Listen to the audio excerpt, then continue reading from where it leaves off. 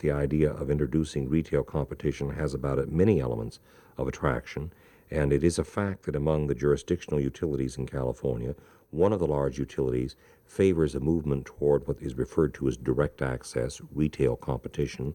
If the legislature is content with what we are doing, I would anticipate that we would seek to begin to implement that decision by the end of this year.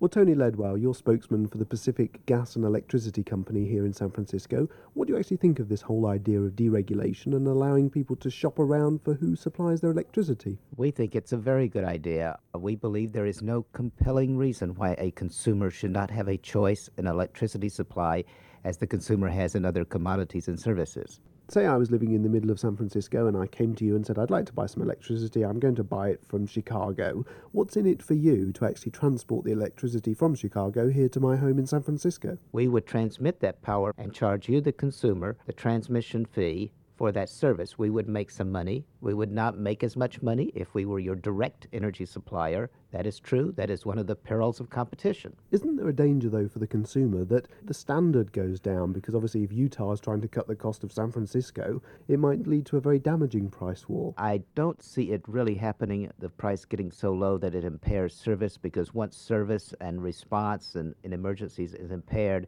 the customer will be willing to pay whatever price is necessary to maintain that service. Say if something went wrong and I didn't get my electricity because the power cable fell down or something like that, or even worse, the Chicago generator broke down, who would I seek compensation from? That's an interesting question that has never been asked in this century for a regulated monopoly utility. If the fault is on the transmission line, Chicago's ready to move that power to San Francisco, but California is not ready to receive it. Do you blame the transmitting utility rather than the supplying utility? Or do you just blame everyone? So it's a good question that's I'm sure will come up. But isn't that going to be one of the problems with the whole idea? Oh, there will be many problems in a competitive marketplace. This has never been done before in the United States. Utilities have traditionally been monopolies. That is not going to be the case in the future. But end of the line, the end of the day, is that the customer will have a choice. It may be a difficult path to get there, but we're intending to get there.